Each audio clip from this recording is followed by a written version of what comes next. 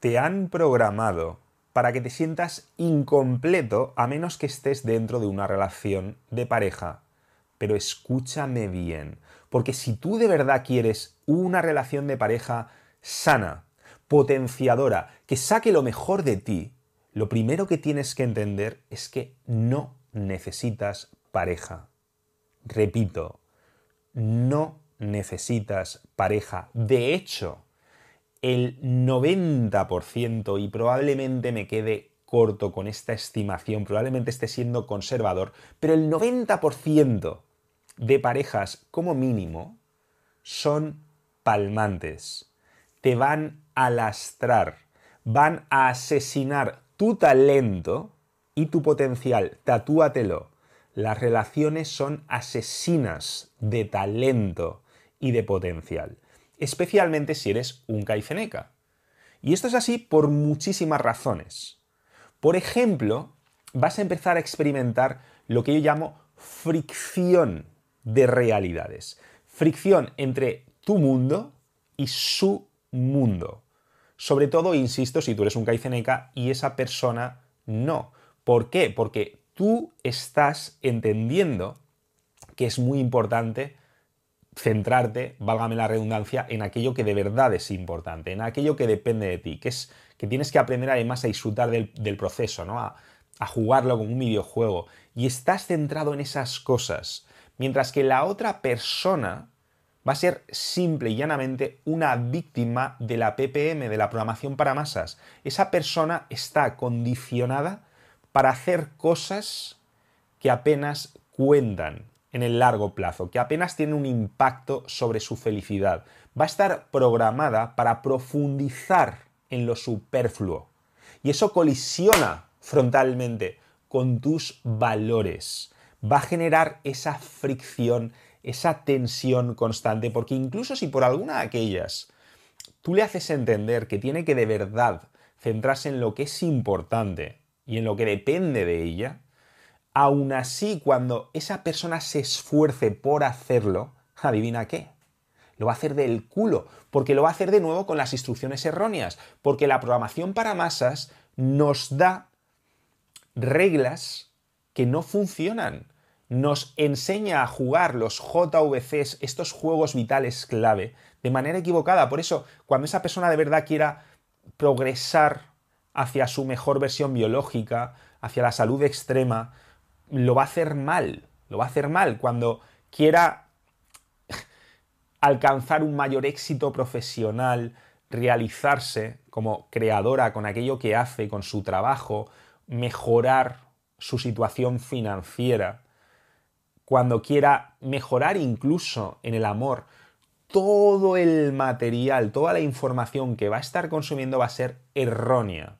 Por el contrario, tú, que estás viendo mensajes como este, vas a tener, no solamente vas a tener la información, sino que vas a tener además el sentido crítico para decir, oye, no, esto no funciona. Cuando algo no funciona, rápidamente lo vas a desechar. Cuando algo no tiene sentido, lo vas a desechar. Esa persona no va a estar programada para eso. Va a ser un universo completamente distinto e insisto, esto va a generar una fricción entre tu mundo Kaifeneca y su mundo atrapado. Y esa fricción va a resultarte muy agotadora, no te apagues. ¿Por qué va a resultarte tan agotadora? Pues porque vas a estar sintiendo que tienes que dar explicaciones o la otra persona te las va a estar pidiendo, porque al final el rarito eres tú, no es esa persona. De hecho, si hablamos realmente de energía, esto no es lo único que te va a quitar energía, foco y tiempo. Otra cosa que te va a quitar muchísima energía es tu propia naturaleza. Porque tus genes te han programado, igual que la sociedad, igual que lo que te he dicho antes. O sea, por un lado te vas a estar más tranquilo porque vas a tener menos presión social. Ya te he dicho antes que estás programado socialmente para sentirte incómodo cuando no tienes pareja. Te están condicionando para eso, el condicionamiento social va en esa dirección. Con lo cual, cuando tienes pareja no vas a experimentar ese petardo en el culo para hacer algo, para cambiar cosas. Pero es que además tu propia naturaleza, como te digo, te ha programado para ello, porque tus propios genes te van a suministrar emociones a través de mía, de tu mente inconsciente arrolladora, para que tú, cuando tienes pareja, sientas a un nivel muy profundo, muy inconsciente, que te estás replicando, que estás dejando descendencia, que por lo tanto estás en el camino correcto y que de nuevo por lo tanto te puedes acomodar, te puedes relajar porque estás haciendo las cosas bien, porque estás en esa dirección. Independientemente de que tengáis hijos o de que no tengáis, da absolutamente igual. Cuando tú estás en una relación, tus genes sienten que te estás reproduciendo y por lo tanto a nivel inconsciente te suministran ese tipo de emociones de relax, aquí está todo bien. Y eso, al final, el efecto que va a tener es quitarte esa mirada del tigre. Va a hacer que no sientas ese hambre, va a apagar ese fuego que arde dentro de ti, ese inconformismo, esa necesidad de estar constantemente caiceneando, limando lo que haces cada día y estar realmente disfrutando de ese camino hacia el éxito.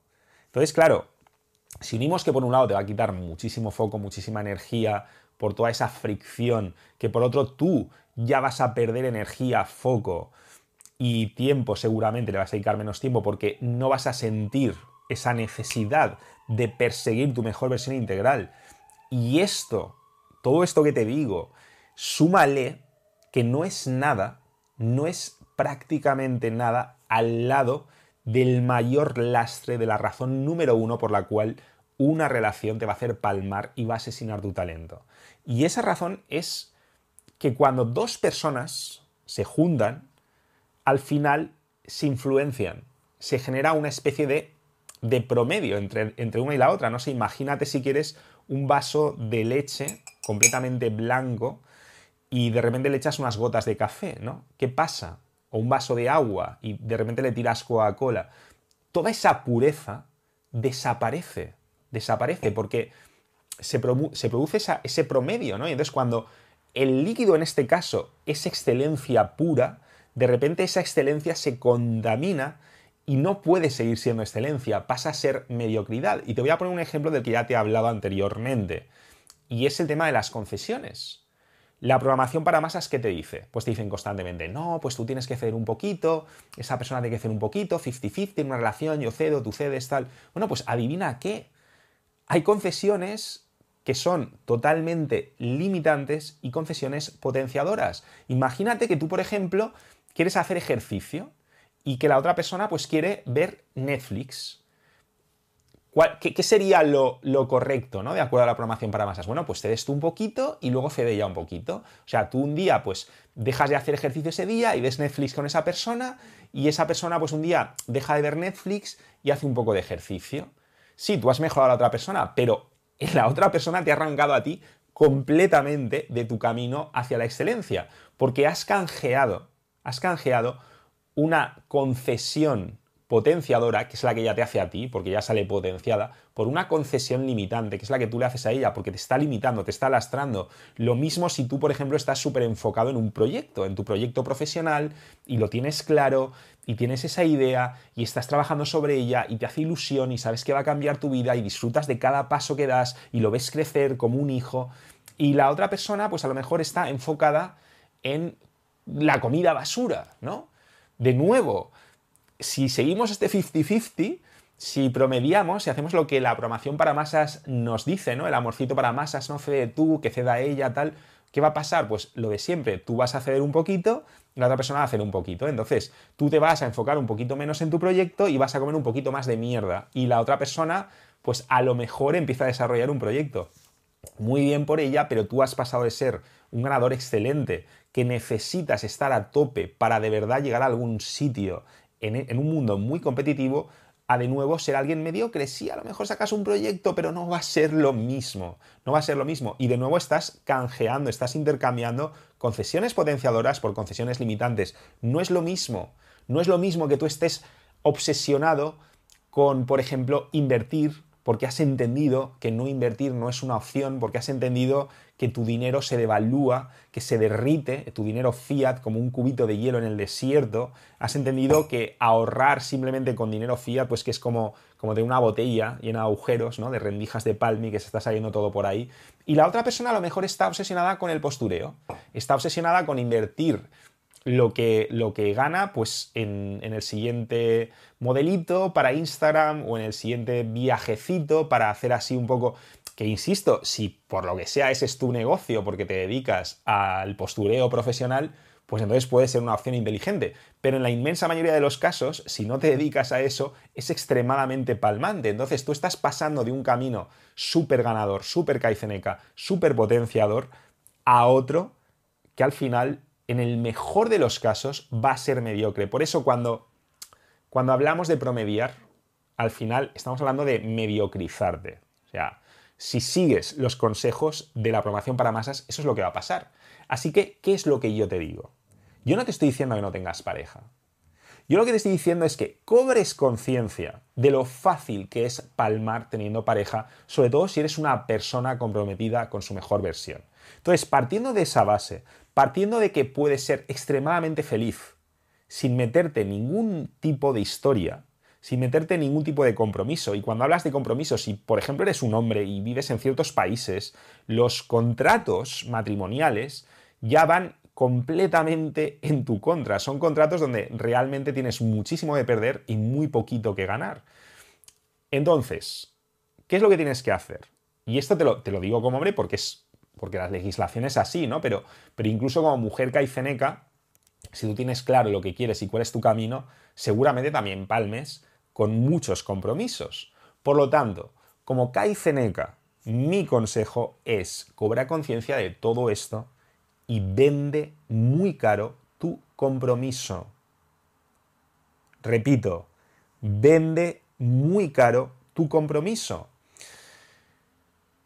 Y entiendo que esto puede chocar, ¿no? Y que si tú ahora mismo no tienes pareja o has llevado mucho tiempo sin tener pareja o quizás no has tenido nunca, pues puedes pensar, no, es que una pareja es una maravilla, porque una pareja te da estabilidad emocional, porque una pareja te da estabilidad sexual. Cuidado, cuidado porque de nuevo, cuando empiezas a rascar un poco y empiezas a profundizar en las parejas, quitando ciertas etapas, las parejas de mucho tiempo, es muy difícil que de verdad tengan, por ejemplo, una relación sexual plena. En muchísimos casos yo conozco parejas en las que prácticamente no hay sexo o hay sexo de muy mala calidad o a veces hay sexo transaccional de, vale, pues yo te hago este favor sexual pero tú a cambio haces esto otro. No es explícito, pero existe ese contrato implícito, ¿no? Donde una persona hace cosas por la pareja y esa pareja hace cosas por esa otra persona y son cosas completamente distintas. Y por favor, quiero que entiendas algo. Si no hay sexo, una pareja, una relación de pareja sin sexo al final no es muy diferente de una relación entre hermanos o entre padres e hijos. Es decir, al final es como una relación familiar. Si en cambio hay relación sexual, pero son relaciones sexuales transaccionales, si es sexo transaccional, de yo hago esto, pero a cambio de esto, no es algo genuino, no existe esa pasión pura por una de las partes, pues al final estamos hablando de que es una relación muy parecida a la que se puede mantener con un profesional, una profesional del sexo. Simplemente que las tarifas no están claras, simplemente que las tarifas son opacas. Te digo todo esto para desmitificar un poquito todo este rollo de la pareja, ¿no? No, es que la pareja. E incluso parejas con muchísima pasión, y yo he estado en relaciones de este tipo, de relaciones súper pasionales, con un sexo increíble, y aún así han sido, en muchos casos, totalmente caóticas. O sea, cosas que tú sabes que no van a ninguna parte, que bueno, que las estás disfrutando y tal, pero que es que se ve, que eso no puede funcionar, por todo lo que te he dicho anteriormente, ¿no? Así que de verdad, yo no te digo para nada, y de hecho, fíjate, en Nación NK justo empezamos a tener ya parejas entre kaizenecas, ¿no? Que esto tiene mucho que ver con el siguiente consejo que te voy a dar. No te digo para nada que no puedas aspirar a tener una super pareja. Lo que te digo es que tienes que ser muy exigente porque tú tienes la capacidad de dar mucho, por lo tanto necesitas recibir mucho y tienes que vender muy caro tu compromiso. Eso es fundamental, ¿vale? Porque, por ejemplo, cuando hablábamos de las concesiones, ¿no? O sea, eso es lo que te dice la programación para masas y no puedes pasar por ahí. Tú no puedes pasar por, oh, sí, sí, vale, pues yo cedo aquí, tú cedes aquí. Con las chorradas sí, pero con las cosas importantes no, de verdad. Y mi mensaje es completamente distinto. Mi mensaje es, ¿quién cede? ¿Quién guía? ¿Quién guía en una relación, ¿no? ¿Quién lidera? ¿Quién dice por dónde hay que ir? Pues es muy fácil. El más caifeneca, el más ganador. Esa persona tiene que liderar la relación, tiene que dirigir. Y si a lo mejor hay aspectos que seguramente lo sabrá, en los que una persona pues es muy crack, destaca muchísimo y la otra persona pues está muy floja, ¿no? en ese aspecto y es un aspecto importante, pues entonces que lidere cada uno, el que sea mejor en algo, pues que lidere en ese algo y ya está. Pero nada de 50-50, nada de promediar, nada de yo cedo, tú cedes, no, no. Eso son gilipatrañas y eso es la receta perfecta para generar no uno, sino dos desgraciados. Es decir, donde antes había alguien que a lo mejor era un desgraciado, pues de repente tenemos la fórmula perfecta para conseguir dos desgraciados por el precio de uno, ¿no? Así que eso es lo que yo te digo, ¿vale? También te digo, y esto sabes que no me gustan los consejos unisex y es por algo, pues por ejemplo, si tú eres un hombre y la otra persona es una mujer y lidera en todo, te digo ya que es muy poco probable que esa relación funcione. Y no es por nada, es porque de la misma forma que tú tienes ciertos mecanismos de atracción y te atraen ciertas cosas en esa persona, pues en las mujeres es muy importante, por ejemplo, el liderazgo en un hombre. Que tenga esa capacidad, ¿no? De dirigir, de guiar, que tenga que le dé esa seguridad a un nivel muy animal, muy profundo, muy inconsciente. Entonces, si tú no eres esa clase de persona y estás constantemente dejándote guiar, te digo ya que no va a funcionar. Aunque teóricamente, aunque teóricamente tendría que liderar la persona más caifeneca, pues bueno, si resulta que esa persona es de sexo femenino y tú eres de sexo masculino y ella adopta un rol femenino y tú, perdón, adoptas un rol masculino y los dos sois heterosexuales y sois como la mayoría de la gente, yo ya te vaticino que más te vale empezar a mejorar mucho para ser líder en cosas importantes, porque si ella no puede experimentar tu faceta de líder, va a estar muy complicado mantener esa atracción a largo plazo, ¿no? Por lo tanto, vamos un poco a recapitular. Deja de canjear concesiones limitantes por concesiones potenciadoras, ¿no? Vamos a canjear concesiones potenciadoras por concesiones potenciadoras y concesiones limitantes por concesiones limitantes. Si yo, por ejemplo, tengo un capricho y me gusta ver el UFC, ¿vale? Que es algo como muy, muy de chicos y que tampoco necesariamente me aporta algo, no es algo súper caifeneca. A lo mejor para mí sí, pero desde luego ya es porque yo le sacaré la vuelta, ¿no? Pero no estamos hablando ni de mi proyecto, ni de mi salud, ni del ejercicio, ni de inversiones. Estamos hablando de algo que yo hago por puro ocio, por puro capricho, ¿vale? Por ejemplo, imagínate que me gusta ver el UFC y que a la otra persona le gusta ver porno rosa, comedia romántica. Vale, pues ahí sí que podemos decir, oye, tú ves uno UFC conmigo, ¿vale? O sea, y yo veo una de comedia romántica contigo. Con ese tipo de cosas sí, porque ahí sí que estamos cambiando una concesión limitante por otra concesión limitante, o sea, un capricho por otro capricho. Pero no puedes canjear algo importante por algo limitante y eso vas a tener que explicárselo a tu pareja. ¿Vale? Por eso es tan importante que tengas clara esta distinción. Porque primero te tienes que dar cuenta, seguramente ya te has dado cuenta, seguramente has dicho, oye, algo falla, o sea, este 50-50 no funciona. Bueno, pues probablemente sea por eso, ¿vale? Así que, número uno, ten esto muy claro. Y simplemente hazte dos preguntas súper sencillas.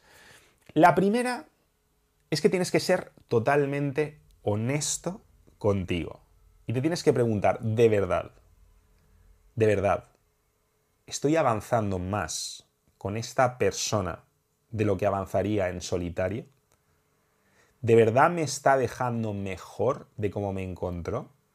Y cuando hablamos de avanzar a lo kaizeneca, no hablamos de chorradas, hablamos ¿de verdad me estoy acercando más a mis metas? ¿De verdad estoy aumentando mi valor en el mercado? ¿Mi valor romántico? ¿Mi valor sexual? O sea, ¿de verdad me está dejando mejor de cómo yo me habría dejado en todo este tiempo? ¿De verdad me está dando ganas? ¿Me está incentivando para que sea mi mejor versión más de lo que yo me incentivaría en ausencia de esta relación? Y sé que esta pregunta es muy dura y sé que esta pregunta es muy difícil responderla de una manera racional y sin prejuicios. Pero te recomiendo de verdad que si tienes que hacértela, es mejor hacértela ahora que dentro de 10 años. Eso tenlo claro. Porque la segunda pregunta es, vale, si esto no es así, si realmente yo no estoy avanzando más de lo que avanzaría en solitario, ¿qué tengo que cambiar? ¿Qué tengo que cambiar en mí o qué tengo que cambiar en la relación? Y esa es otra pregunta muy dura y es algo que requiere acción. Pero te digo una cosa, al final vale la pena. Porque recuerda lo que te digo siempre, solamente se vive 2 veces, antes y después de conocer el NetKaizen. Así que no desperdicies la segunda.